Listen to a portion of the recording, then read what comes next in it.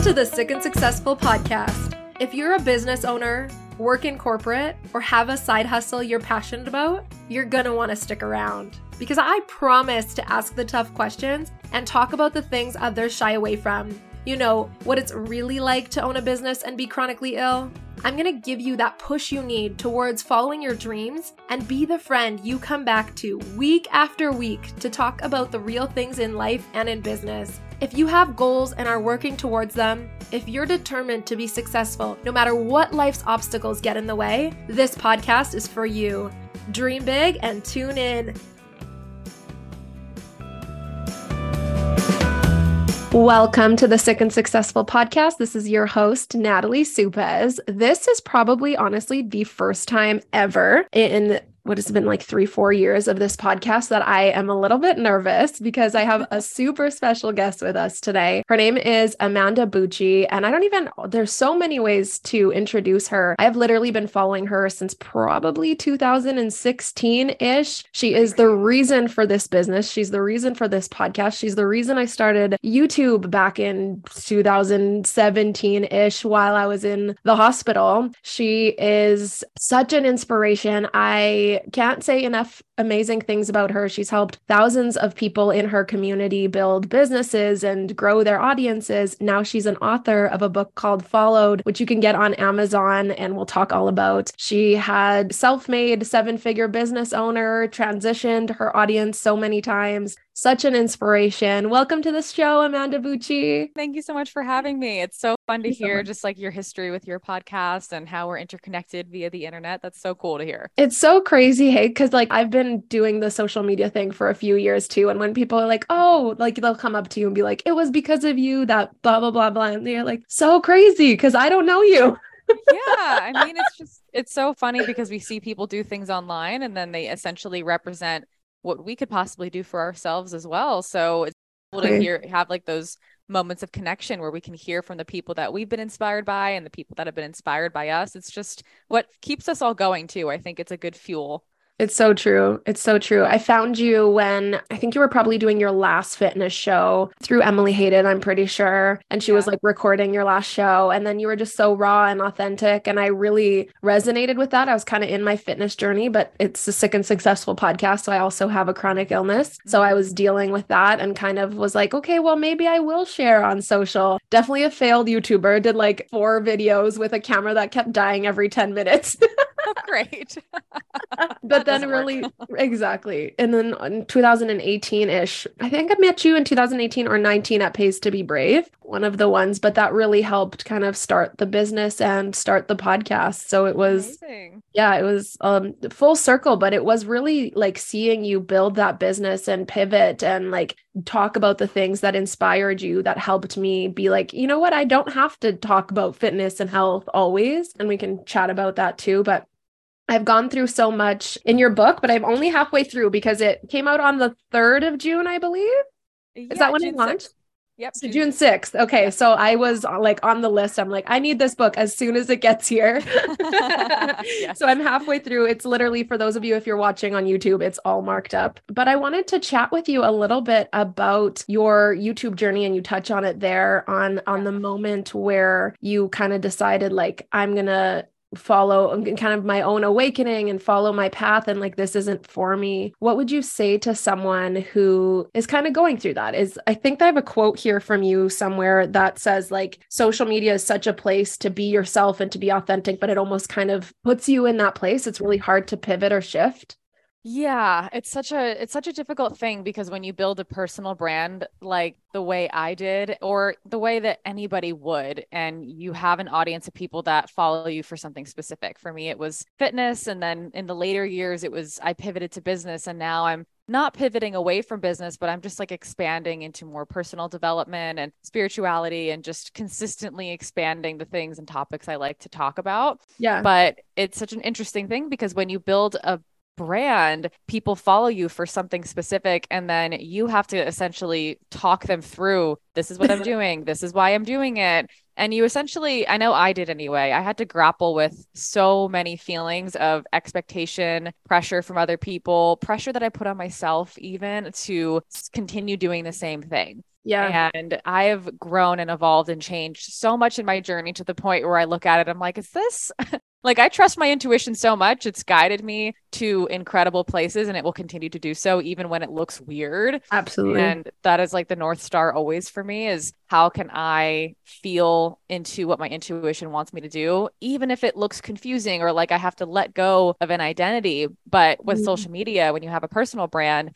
you have this like persona that you build that you essentially create that's marketable. It has products, it has brands that it works with, and it has this kind of structure to it that is a version of you essentially amplified and structured in a way that's like, this is the stuff that I'm going to put on social media and this is what Right. people know about me. And when you start changing or shifting that, it does disrupt the familiarity and the ease and the momentum in a way where you do have to like pivot this ship. It's not just I'm going to make a change in my life for myself and some people are affected. It's like this whole community of people are affected and they have to start relating to you in a different way. And some people like it and they want to follow along and then they become clients. Like the people I work with now, so many of them have followed me since the very early stages, like you and people Yeah. that, I've met at my book launch party. This one girl, she said she was following me since 2014 and it's 2023 now. And I'm like, that's so Crazy. crazy. And then Right? there are plenty of people that are like, I am not for this. I don't like this. I think this is not for me anymore. And you have to process a lot of that Mm. emotionally. Totally. And it's like I feel like a lot of people don't talk about it and it's becoming more and more a thing because we're humans, right? We evolve, we change. And so social media, especially for business or brands, becomes so like you're doing it every day. So you're sharing this one thing and about yourself. And when a big thing changes, you talk and hear about like vegans going back to eating meat. It's like you almost Yep. feel guilty. I've gone through, actually, I am going through the same thing of switching from my brand was all about helping women with Crohn's disease and like almost just sharing my Crohn's disease journey. And then Yeah. in 2021, started the business and don't post much on my Instagram at all anymore because I've just like, I don't know what to do over there. It's such a weird place. And you kind of did the same thing with YouTube. You did post a few business videos, I remember, because I was like, she's Yeah. coming back. And I was like, never mind. So what was that? What was the relationship with YouTube like for you now and maybe Yeah. in that transition journey? Yeah, I found YouTube to be much more difficult to transition for me because I don't know, I think YouTube is a cool place because you get audio and visual. And when you're vlogging as well, you're sharing so much intimacy and personal. It's like Instagram stories, but on steroids because you're Yeah. just like in someone's world for 10, 15, 20, 30 minutes. And I would make videos 3, 4, 5 times a week sometimes. So it's just such a deep place that you can go with people where they Yeah. really get such a specific type of experience from you beyond Instagram, which can be more like I spend 10 seconds reading this post and then I like it and then I move on with my day and I see other content creators and their content. And Yeah. maybe I catch up with you in your Instagram stories and you're doing something and I spend another couple of minutes with you. But on YouTube, you're spending like a significant portion of your time watching a video, commenting, engaging with it, and like you're watching a TV show and it's a little bit Exactly. different. So I found YouTube a lot more difficult to pivot, especially that first one, which was very jarring. It was going from one industry to another. It wasn't just expanding. And in the book, chapter 11, I believe it is, I talk about pivoting powerfully and the different types of pivots you can make. And you can make a pivot, a shift pivot, which is going from one space to another where you're changing something entirely. You can also have a deepening pivot where you deepen what you talk Mm. about and you expand the topics that you talk about. And there's different types. And I've done a couple of different ones, but that first one was such a big shift.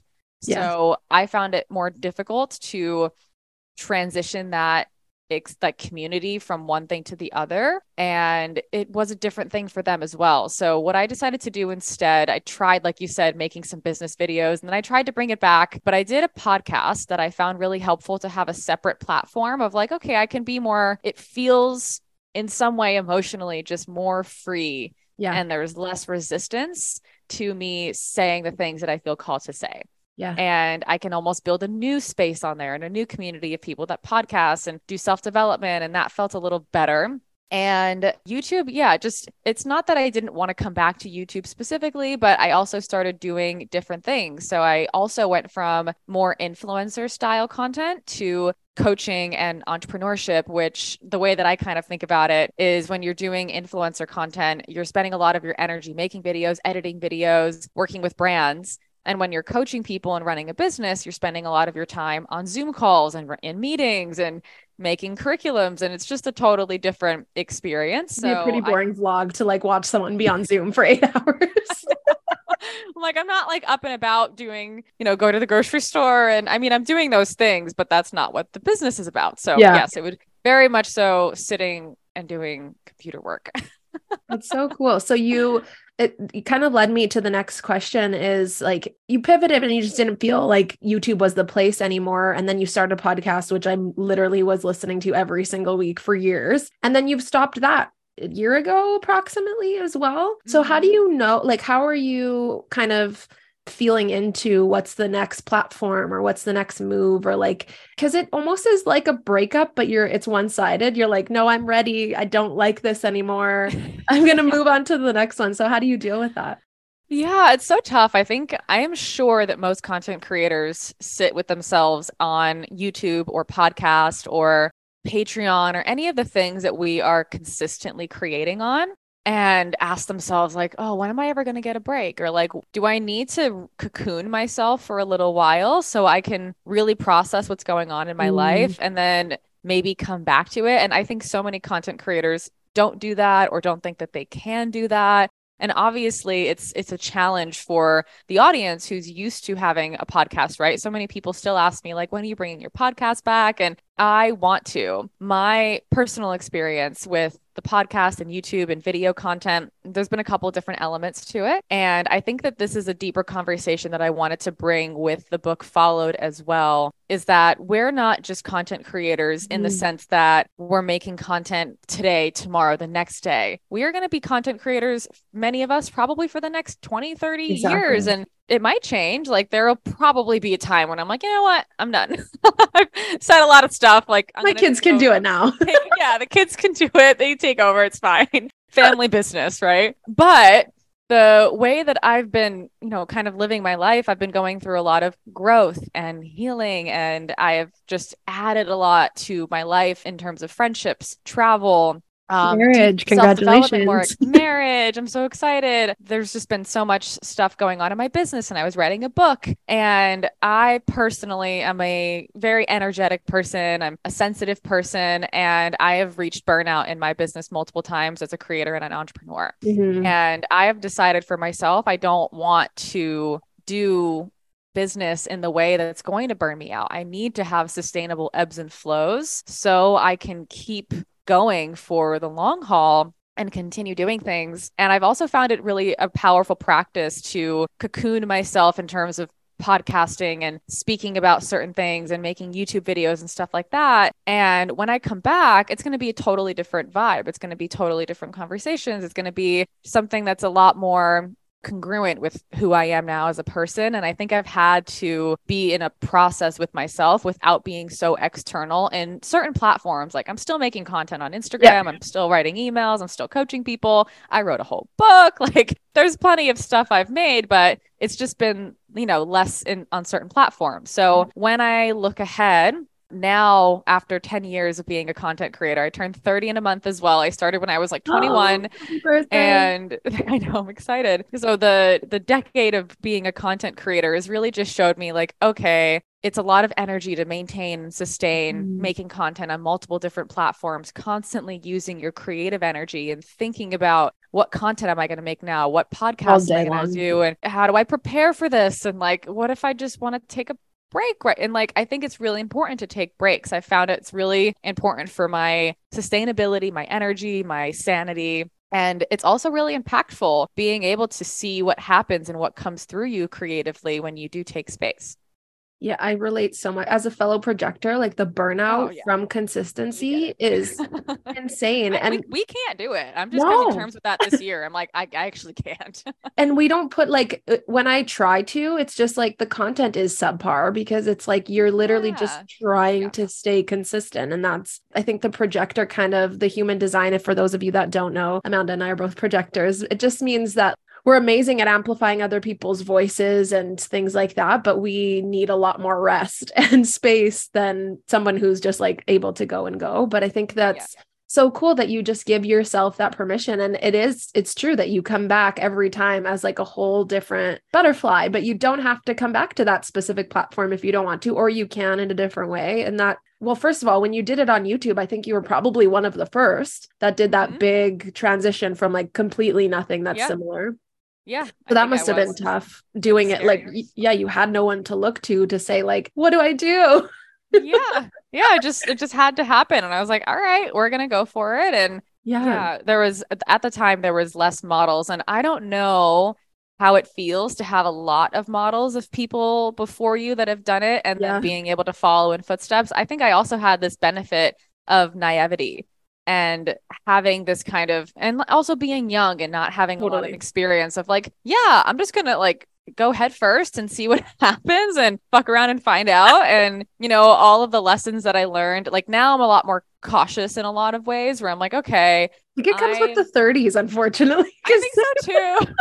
Like, okay. I have awareness of what happens, like for the podcast, for example. I know what it takes to run a good podcast. I know how much editing goes into it and time and energy and the conversations. And when I come back to it, I want it to be really something I can be as consistent with as I decide I want it to be. And I also want it to be of a certain quality, and I want to be able to be energized enough to keep doing it. Yeah. So just a lot more awareness and thoughtfulness and intentionality now going into 30s. It's so cool. And you've really shifted to when you were doing the content back in the day, that was all you did. You had not a lot of friends where you moved, but now you have a full life with a husband and like a massive friend group that you love. Are you still in Texas? Yeah. Okay. So you moved 2 years ago. Yeah. You moved during the pandemic. And so how do you find that balance between like, wanting to still be successful and you're a creator at heart and put that content out there and write the book, which I'm sure took a lot of effort and energy, and then still giving, so much attention to your partner and to your friends and family? Yeah. And I think the question of balance is something that I always am looking to create. I'm like, how can I have as much harmony as humanly possible? I'm also a Libra rising and I love harmony, and I love when the scales are feeling good and peaceful as much as possible. Yeah. But that's not necessarily life, right? Like there's going to be ebbs and flows in different areas. So the thing that I've found really interesting to watch life unfold before me is that there's always going to be lessons happening in any given area. And the thing that I've always tried to focus on in figuring out like, okay, how can I have the business that I want and the relationships I want and the friendships I want, is that things do have to adjust a little bit. But I think that there's a level of like prioritization that either happens naturally or you choose to make happen. So there was time when I was like, I have to prioritize my relationship and the healing that's happening. I know this person's going to be someone I marry and I have to focus on this. And that means my like sleep is going to be a little bit less because we're going to have hard conversations and we're going to stay up late and we're going to really talk about things and we're going to unpack conditioning and traumas and fears. And then now that is an extremely stable place in my life. We've done so much healing together and we're really in a stable marriage. And we're also polyamorous as well. And that's another, pathway that I think is an interesting piece of because there's so much instability that people think of when they think of like, okay, if you're dating other people, like, isn't that also something that is creating instability? And we're 5 years into our relationship. We've done a lot of beautiful healing and we've found a lot of security and stability through that healing work. That relationship is currently really stable. So right now I'm focusing on friendships that I want to continue nurturing and also business that I want to. I'm in the middle of another brand pivot refinement moment. That's another fun thing that's just happening, right? It's just my intuition's guiding me towards a little bit less business structure-y. Here's how to build offers and here's how to do all this stuff. I still do a lot of that, but I focus more on how to be yourself and how to be authentic in that process and like what that looks like. Cause that's really what I focus on with myself all the time is exactly how do I be me in this thing? And as a projector and as a sensitive person, I feel when things are off so much and so much more than I ever have in my life. So that's also why Followed is written the way it is, right? It's not just how to build your social media audience and how to get a community. It's how to see yourself as a human being, as the content creator, every single piece of content you make, every single pivot you feel you need to create, and how do you bring congruence between your online presence, your business, and your relationship and who you actually are. Yeah, so many amazing nuggets in that. Followed is such a well-written book, and there's so much in there that it really isn't just social media. It talks all about things that nobody's talking about when it comes to digital marketing, and the trouble and the balance between your ego and your soul and like all those things. I literally did a talk a few weeks prior to getting your book about creating from the ego and the soul self, because there's so many people who try to get onto social and they're creating from that ego, the like, what are people thinking of me? Exactly the questions you have. What do they think of me? What do they think I think? What do I think they think? Like that is in the book. And I so related. But something you said, I so admire how open-minded you are. Like I was there when you first got Cooper and you were in your other relationship and then you transitioned and you weren't even, like you didn't know if you were open to polyamory. And well, you say it affected your audience a lot, but like even with business, you did the same. You follow your intuition and your heart, even if the whole world says like, absolutely not. First of all, how did since you brought it up, I feel like probably everybody brings it up because it must have been a big shift for you. But as something that I always wondered is like, I've been in my marriage, but my relationship for 12 years. I don't relate to the polyamory, but I love to watch it because it's like the relationship between you and John, but like his relationships in the past and like him so open and like him always kind of like, I think he said always kind of felt wrong in relationships because he felt bad for wanting other partners, but he's such a loving and caring person and like so romantic. And so it was so cool to watch you open up to this person that you obviously loved, but you weren't sure if you liked the other world, and just go into it feet first. And you kind of did that with YouTube and then pivoting your business and going into business. Like all your friends stayed in fitness and in pursuing whatever was coming next in that career. And you're like, nah, I'm good. I'm going to go this way. So like, that does seem to be a theme of how I live. I love it so much. And it's so inspiring. Like it's cool to see. And you're still happy and successful. And it's like your world doesn't crash if you're open to other ideas. I think the thing about my world doesn't crash, it's like I trust my intuition so much because it's never steered me wrong. Exactly. But it's not to say that I haven't had like really, really difficult times as a result of following that, because when you let go of an identity or when you let go of something, it's not just bye and then it's easy to be in the new thing. You actually really have to. That's why so many people don't do that. Yep.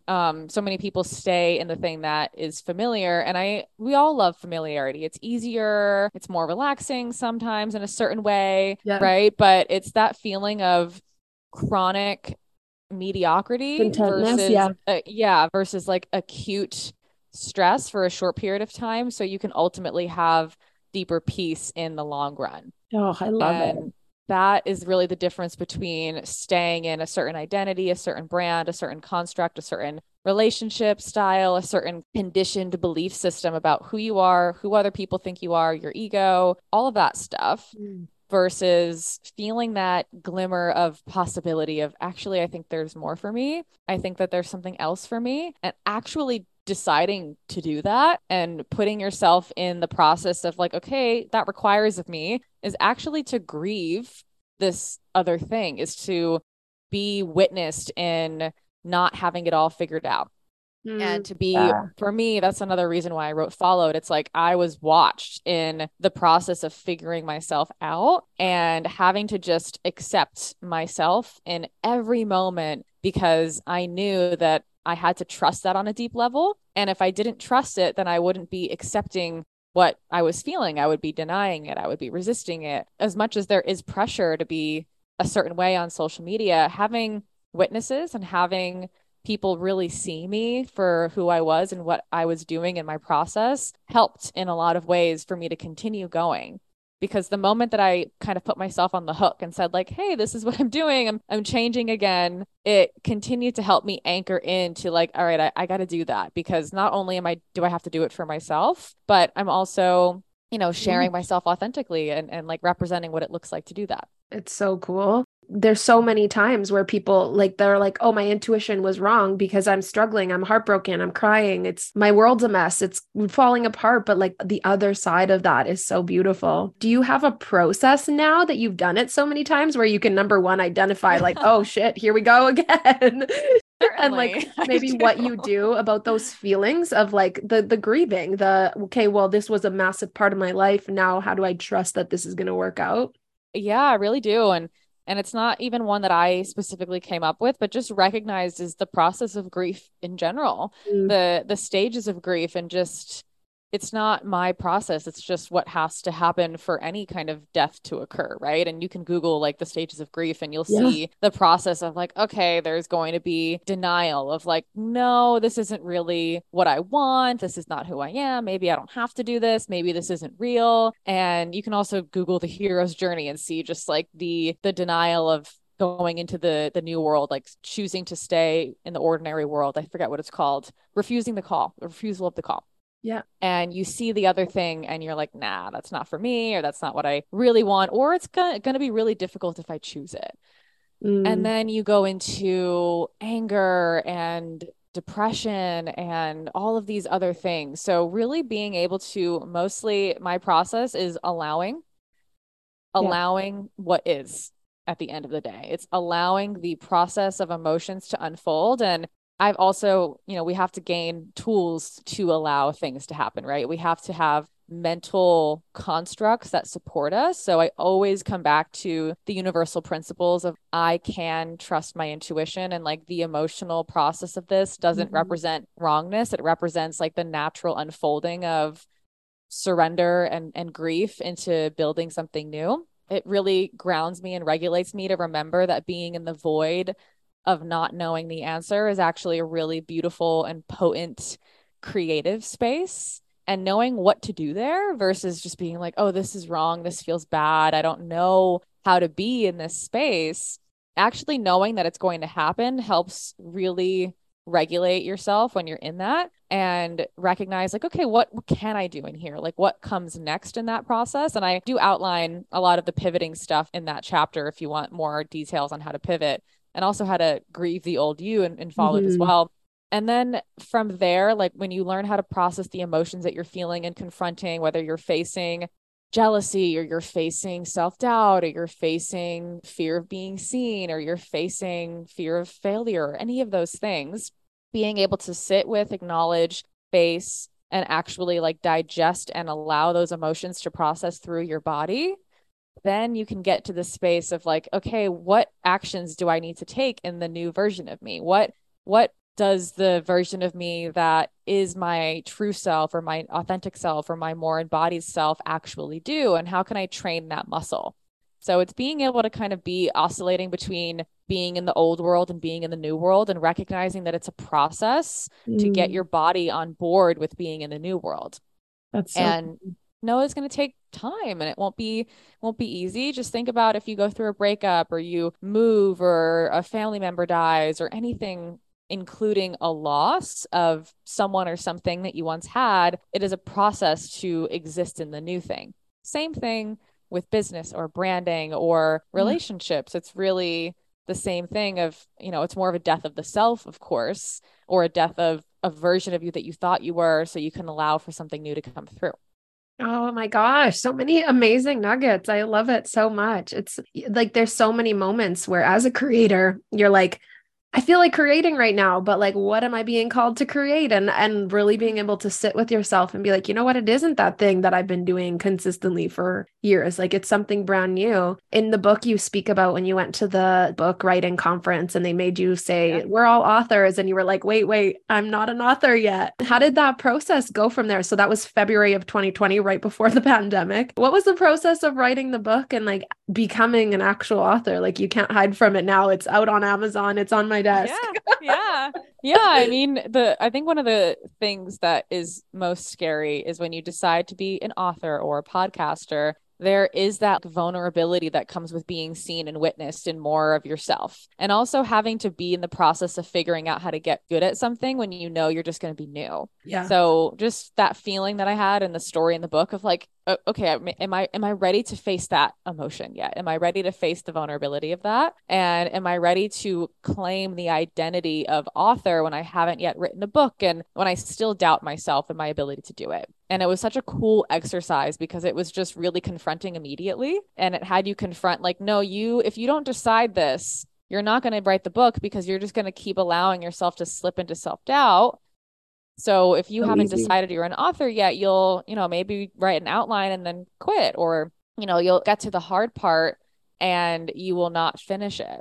And that happened many times for me of just like, hey, this is a challenge to write this. It required plenty of witnessing my own writing flaws and Oh yeah. how, when you write a book, it's permanent, right? And you Yeah. can possibly have like a second iteration with your publisher or whatever, but ultimately it's permanent. It is finished and people read it. And I even just reread the Audible book and I'm like, oh, there's like a few grammar things and I'm not a perfectionist, so it's okay. But, it's permanent in a way. Yeah.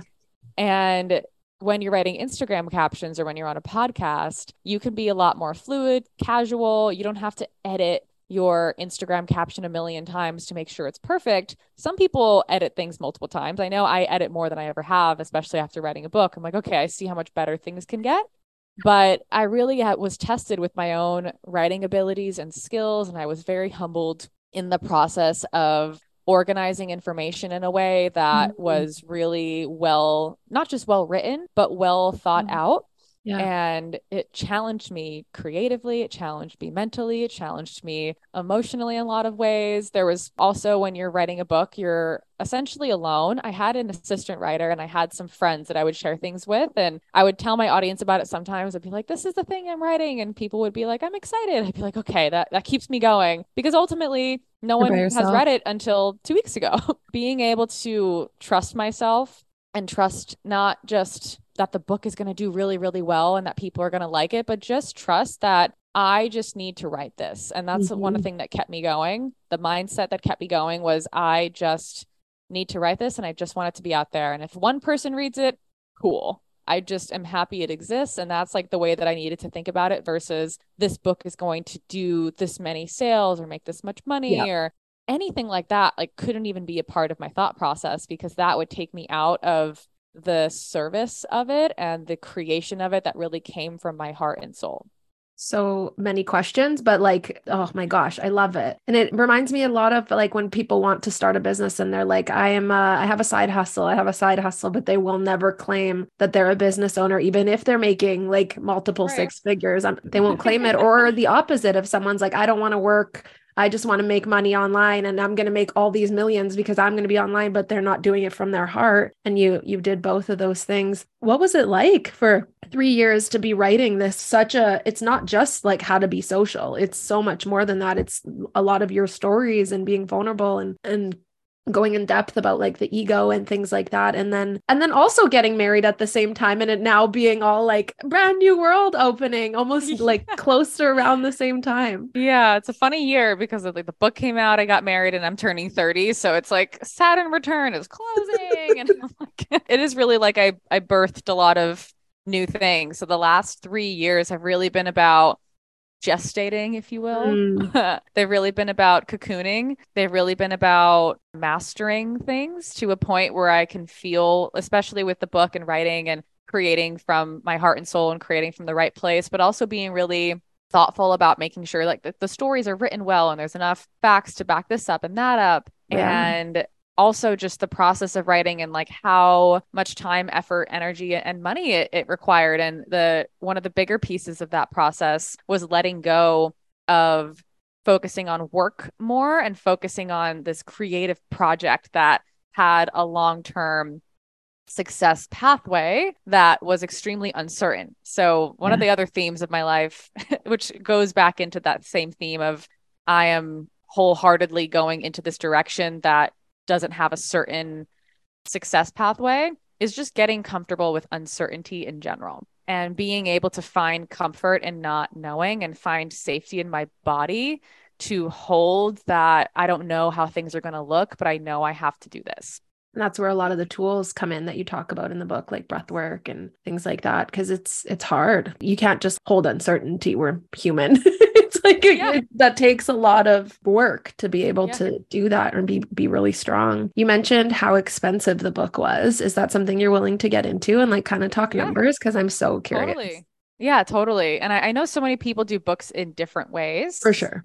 I decided to invest in more support because I like collaborating on a team. And especially with a creative project, I love having a thought partner and someone that's like really smart to be able to help me craft ideas. So I hired an assistant writer. She's been incredible. We've worked together for the last 2 years. So she's been like a consistent team member for the last 2 years where we've done book stuff. Her role in the book was doing research, helping with structuring. Sometimes essentially the process would be we would decide what has to be written next. And then we would do as much of an outline together as possible. And then I would help outline like, okay, maybe you write this section and I'll edit it. And then I'll write this one and you edit it. But, I would give her all the ideas of like what I wanted to be in the section. And then she would help pinpoint like, okay, this needs a story or like this story's not really working and that kind of thing. And it was so cool. I wouldn't write a book any other way, I think. And some people do. Some people have a faster process or a different process. My process was I loved having a thought partner. That's a projector thing too, right? I wanted to write a book for years, but I'm like, I'm good for now. Oh yeah. She's a manifesting generator. She's incredible. Her partner is a projector. So we had a lot of like human design sync ups, and she's also a human design expert. So she loves, oh my God, awesome. She would also always tell me like, this is why we work really well together. And like, you have this gate and I have this gate. And it was really fun. That is amazing. So you paid for her. What about like the publishing process? And are you willing to share like the total number of getting this book out to the world? So I made an investment into the Scribe Media company for the first year because I thought I was going to go that route in terms of publishing. I think that program cost $15,000 for the year, but I didn't end up continuing with them because I didn't fall in line with how the structure was working. Essentially, it was like an in-person workshop that I went to that I got so much out of. And then the continued coaching was like a weekly group call where we would check in on Facebook and we would check in with like our process, and then we would get some group coaching, but it wasn't really working for me. And you were just supposed to write on your own, right? Yeah, write on your own. And it was the first year of my writing, which was 2020. And I didn't really get into like, okay, this is exactly what I want to write. Like I took a lot of breaks in 2020. There was still a lot. I didn't have as much space as I really needed to with my business. So I was dedicated, but like the structure wasn't working for me in terms of like how they did it. Yeah. So I decided to go with the traditional publishing route. And then I got an agent. They take a percentage off the top of the deal, so you don't have to pay them directly. Oh, cool. But I also paid for $10,000 for a wonderful person named Rochelle. She helped me write the proposal for the book, which is essentially write 2 full chapters, write chapter descriptions for each chapter, and then write a marketing plan. Wow. And it took 3 months total. We met every week, I think, and we did like live writing. And that process was really powerful because it gave me an outline that I really like. Having a book is so much structure based. Yeah. So if you don't have a structure, it's going to be a lot more difficult. Like if I recommend any book writing process to anyone, even just getting the Scribe Method book is super helpful. And most of the stuff in the book is also in articles on their website. And I would always just go back and be like, oh, I wish I just used the structure they offered because it's actually super helpful. More structure, the better. And then from there, I think I've been paying my assistant writer $1,700 a month or so for both book stuff and social media stuff. So we have just an agreement of kind of general hours and general work provided. And that's been for the last like 2 years or so. And then publisher wise, they paid me a certain amount advance. And then my deal was more of a profit share deal. So over time, the more books that we sell, the more that I can make from the royalties of the book itself. Okay. So they make a cut or whatever, and you get more and more over time. Mm-hmm. Yeah. That is so cool to see. Everyone's deals are different. Because I've been interested in the world for a while. So I'm seeing all the different like book coaches. We actually had one on the podcast a little while ago. She's amazing. And she works with like she's invite only. So she's like higher up there, but she has a similar mastermind structure. And then she does one-on-one as well. But there's so many different ways to get books out there. And it really is about thinking like, how do I work? Because when I think about a writer, in a dark room writing forever, just being creative. That's not going to happen for me. Like, I'm not going to just like spill my guts out on the keyboard without somebody telling me like, create this structure or do this way, or like have that partner to talk through ideas with. And that's so cool. Yeah. So cool that you found and one way wasn't working. So you pivoted. And that's the same for life and business too. And it's hard when there's big investments involved, especially if you're just starting business. I know you weren't, but that's where it can be. Even like I went to, and it took Sam Skelly's breathwork in San Diego her first year. And it was like 10 grand or 5 grand or something like that. I had no idea why I was going or why I was taking it, but it's another time of trusting in your intuition and being like, the uncertainty, but I know that the other side of this is so fruitful and I just have to follow it. It's just so cool to watch. And that's, I guess, where Followed comes in, is now we get to share those journeys and watch other people's journeys and be humans online. And you talk about that a lot, is like social can be this place of comparison and just seeing people's highlight reels, but you really try to show the hard and the struggle. Where did that come from? Where have you always been like that? Or is it just like over time? What makes you continue to do that, even though can suck? I think that we all have different gifts, right? Like, I think the gifts that we have, we're so oblivious to them because they do come naturally to us. And it's also important to remember that, everyone has gifts that come naturally to them. And then there's also things that you can build and develop. But I think it's like really cool to be like, oh, this thing comes naturally to that person and I can learn a lot from that. So I have definitely found in my life, I also have plenty of privilege, and I have really great family experiences growing up. And I've had the privilege of being encouraged to be myself by my family for my whole life, which made it probably baseline easier to be able to just say where I'm at and trust people. So I have a lot of trust in myself and people inherently. And of course, as I've grown and I've had like adult relationships and different experiences, I'm like, I don't need to share everything with everybody. I can definitely pull things back here and like, keep my vulnerability close to my chest here. And like, not everybody needs to know everything. But I feel grateful for that gift of being able to have somewhat of an ease of sharing the difficult things that I go through. And it's been a skill that I've continued to harness and develop. And the biggest piece of that is releasing shame and judgment against myself. And the moment you can find the thing that you're judging yourself for and the thing that you're scared to share, and if you have your own shame and judgments about it, that's when it's going to have that friction and resistance to you bringing it online and sharing it with other people.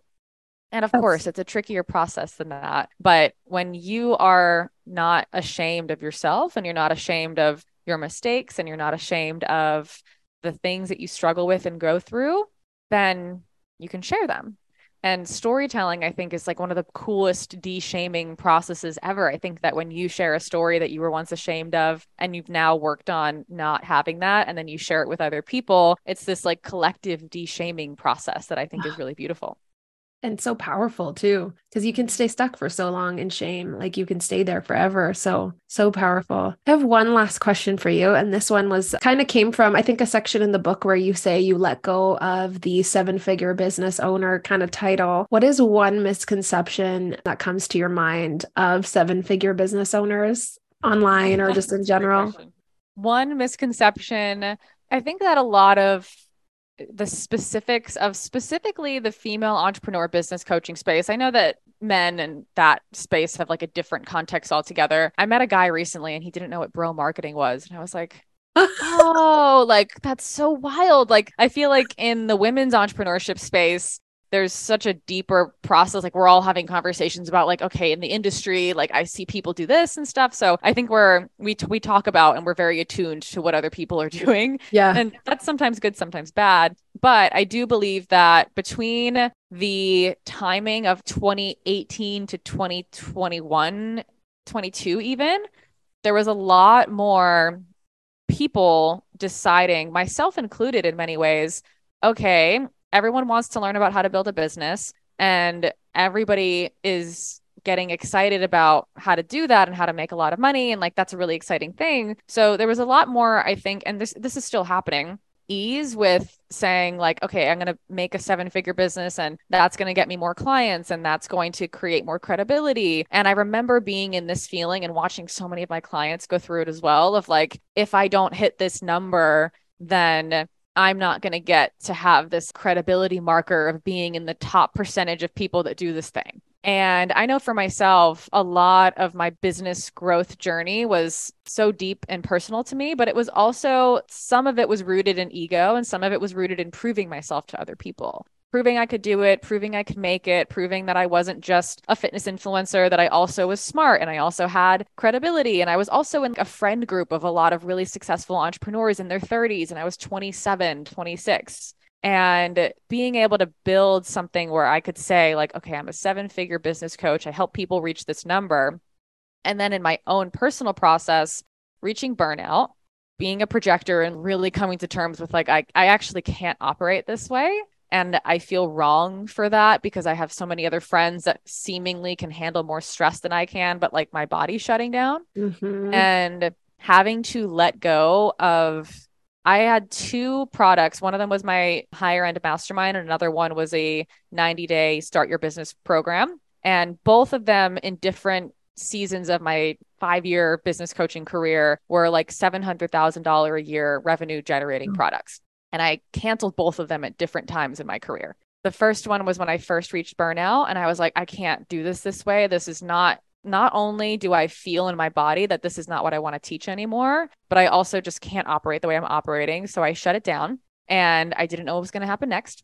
I still had my mastermind and I was like, I'll keep that because it's a little bit, closer to the people that I want to work with. It feels a little bit easier in a certain way. And then when I started to really need to finish writing my book, I was going through some deeper healing in my relationship. I think this was early 22. I canceled the mastermind as well. I was like, I have to stop this. And primarily because I really needed more space, but also I was like, I know that I'm actually not supposed to only teach business. I have to evolve, and I can't do that while I'm still running this product. And I have to let go of this identity and be seen to not be that anymore. Yeah. And societally, if we pedestalize and value and reward people for how much money they make and how well they can exist in the capitalist society, that has its own texture to it that hurts people. Totally. And my process of not only trusting my intuition, but just deconditioning from that societal belief of my value is attached to how much money I make, and people only value me based on how much money I make or how successful I am financially specifically. I knew that that wasn't truth. I know that that's not true, but I still feel in my body like it is. So how can I, and again, being a projector, I think is such a gift because my energy literally wouldn't fucking let me. Yeah. If I had more energy, I'd be like, I could probably do this and I would probably have a lot less difficulty. And I'm sure you might feel this way about your chronic illness as well, of just like my body won't fucking let me do stuff. So I have to pick the right stuff. Yep. So yeah, and I think that's a really cool gift of being a very sensitive person or having health issues or just having this experience of like, I can't anymore.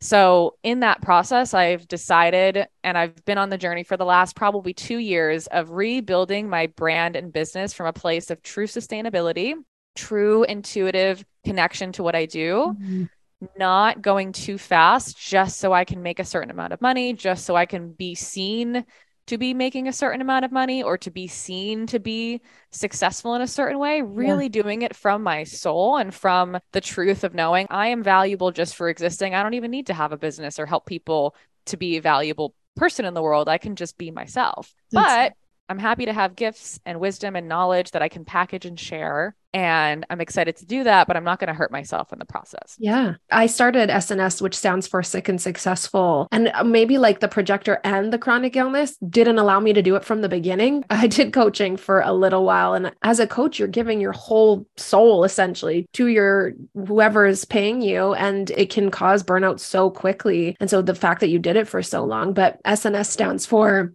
Sick and Successful. And so we're a digital marketing agency, and I built it in a way that everyone who's here, there's 15 of us now, all have a chronic illness or take care of someone with a chronic illness or are stay-at-home moms. So we all Wow. operate, we don't have office hours. We all operate project based. We're on Slack, but we work when works best for us. And I've built it in a way that now I've recently been able to promote my VP and my VP of Ops, where I'm able to now step back and do what I love, which is speaking and hopefully writing the book soon. But I'm also a mom to a 3-year-old and a wife and all these other things. So business doesn't have to be like a place of stress and anxiety all the time. If you started or when you're recreating it, you're looking at what can I sustainably or want to do from my heart and how to help people, whatever. But also, how do I build this and not look at what everybody else does? Because if I looked what other digital agencies did, I would have had a brick and mortar and like some man president running like 9 to 5 hours. But we've grown in the last 2 years to being the 15 of us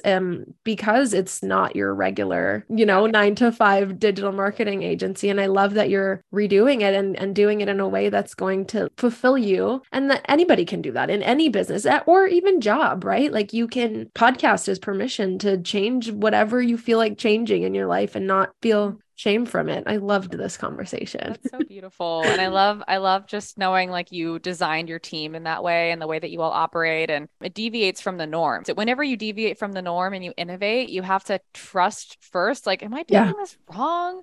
And you have to grapple with feeling like you're wrong or like it's not going to work over and over and over, and then own it. And finally be like, no, actually, this works for us really well. And I think it's a really cool story to be able to hear that you've been able to do that. So there's so many typically men that are like, why aren't they employees on a 9 to 5? Like you would be able to write so much more off, or I'm like, it doesn't matter. I don't care. That's not why I'm doing this. Yeah. By the way, if you want, sorry, go ahead. I was just going to say it's a story. I had a guy entrepreneur message me on Instagram a couple months ago, and they were like, hey, why do you change your offers so often? Like, I feel like it would be interesting to see you maybe do one thing and focus on it. I feel like that would be better. I'm like, yeah, well, that's not who I am as a person. I'm sure financially that would be great, but like, no, thank you. Yes. I love it. No, I just wanted to say that if you ever want to do your podcast again, we would love to produce the first few for free and love to work with you. But we do that as well. Yeah. And I can't wait to see the new butterfly that comes from your cocooning in podcasting or whatever you decide to do next, because I love following you and we'll be following you till you have little babies running around. Yes. And then they will take over the Instagram exactly. or whatever platform. Oh my gosh, who knows what's going to be around then? It's kind of scary to think of. Well, before we go, the red carpet is yours. Is there anything you want to share or last thoughts for our audience? Or obviously, I'm going to put all the links in the show notes for the book and her social media platforms. But yeah.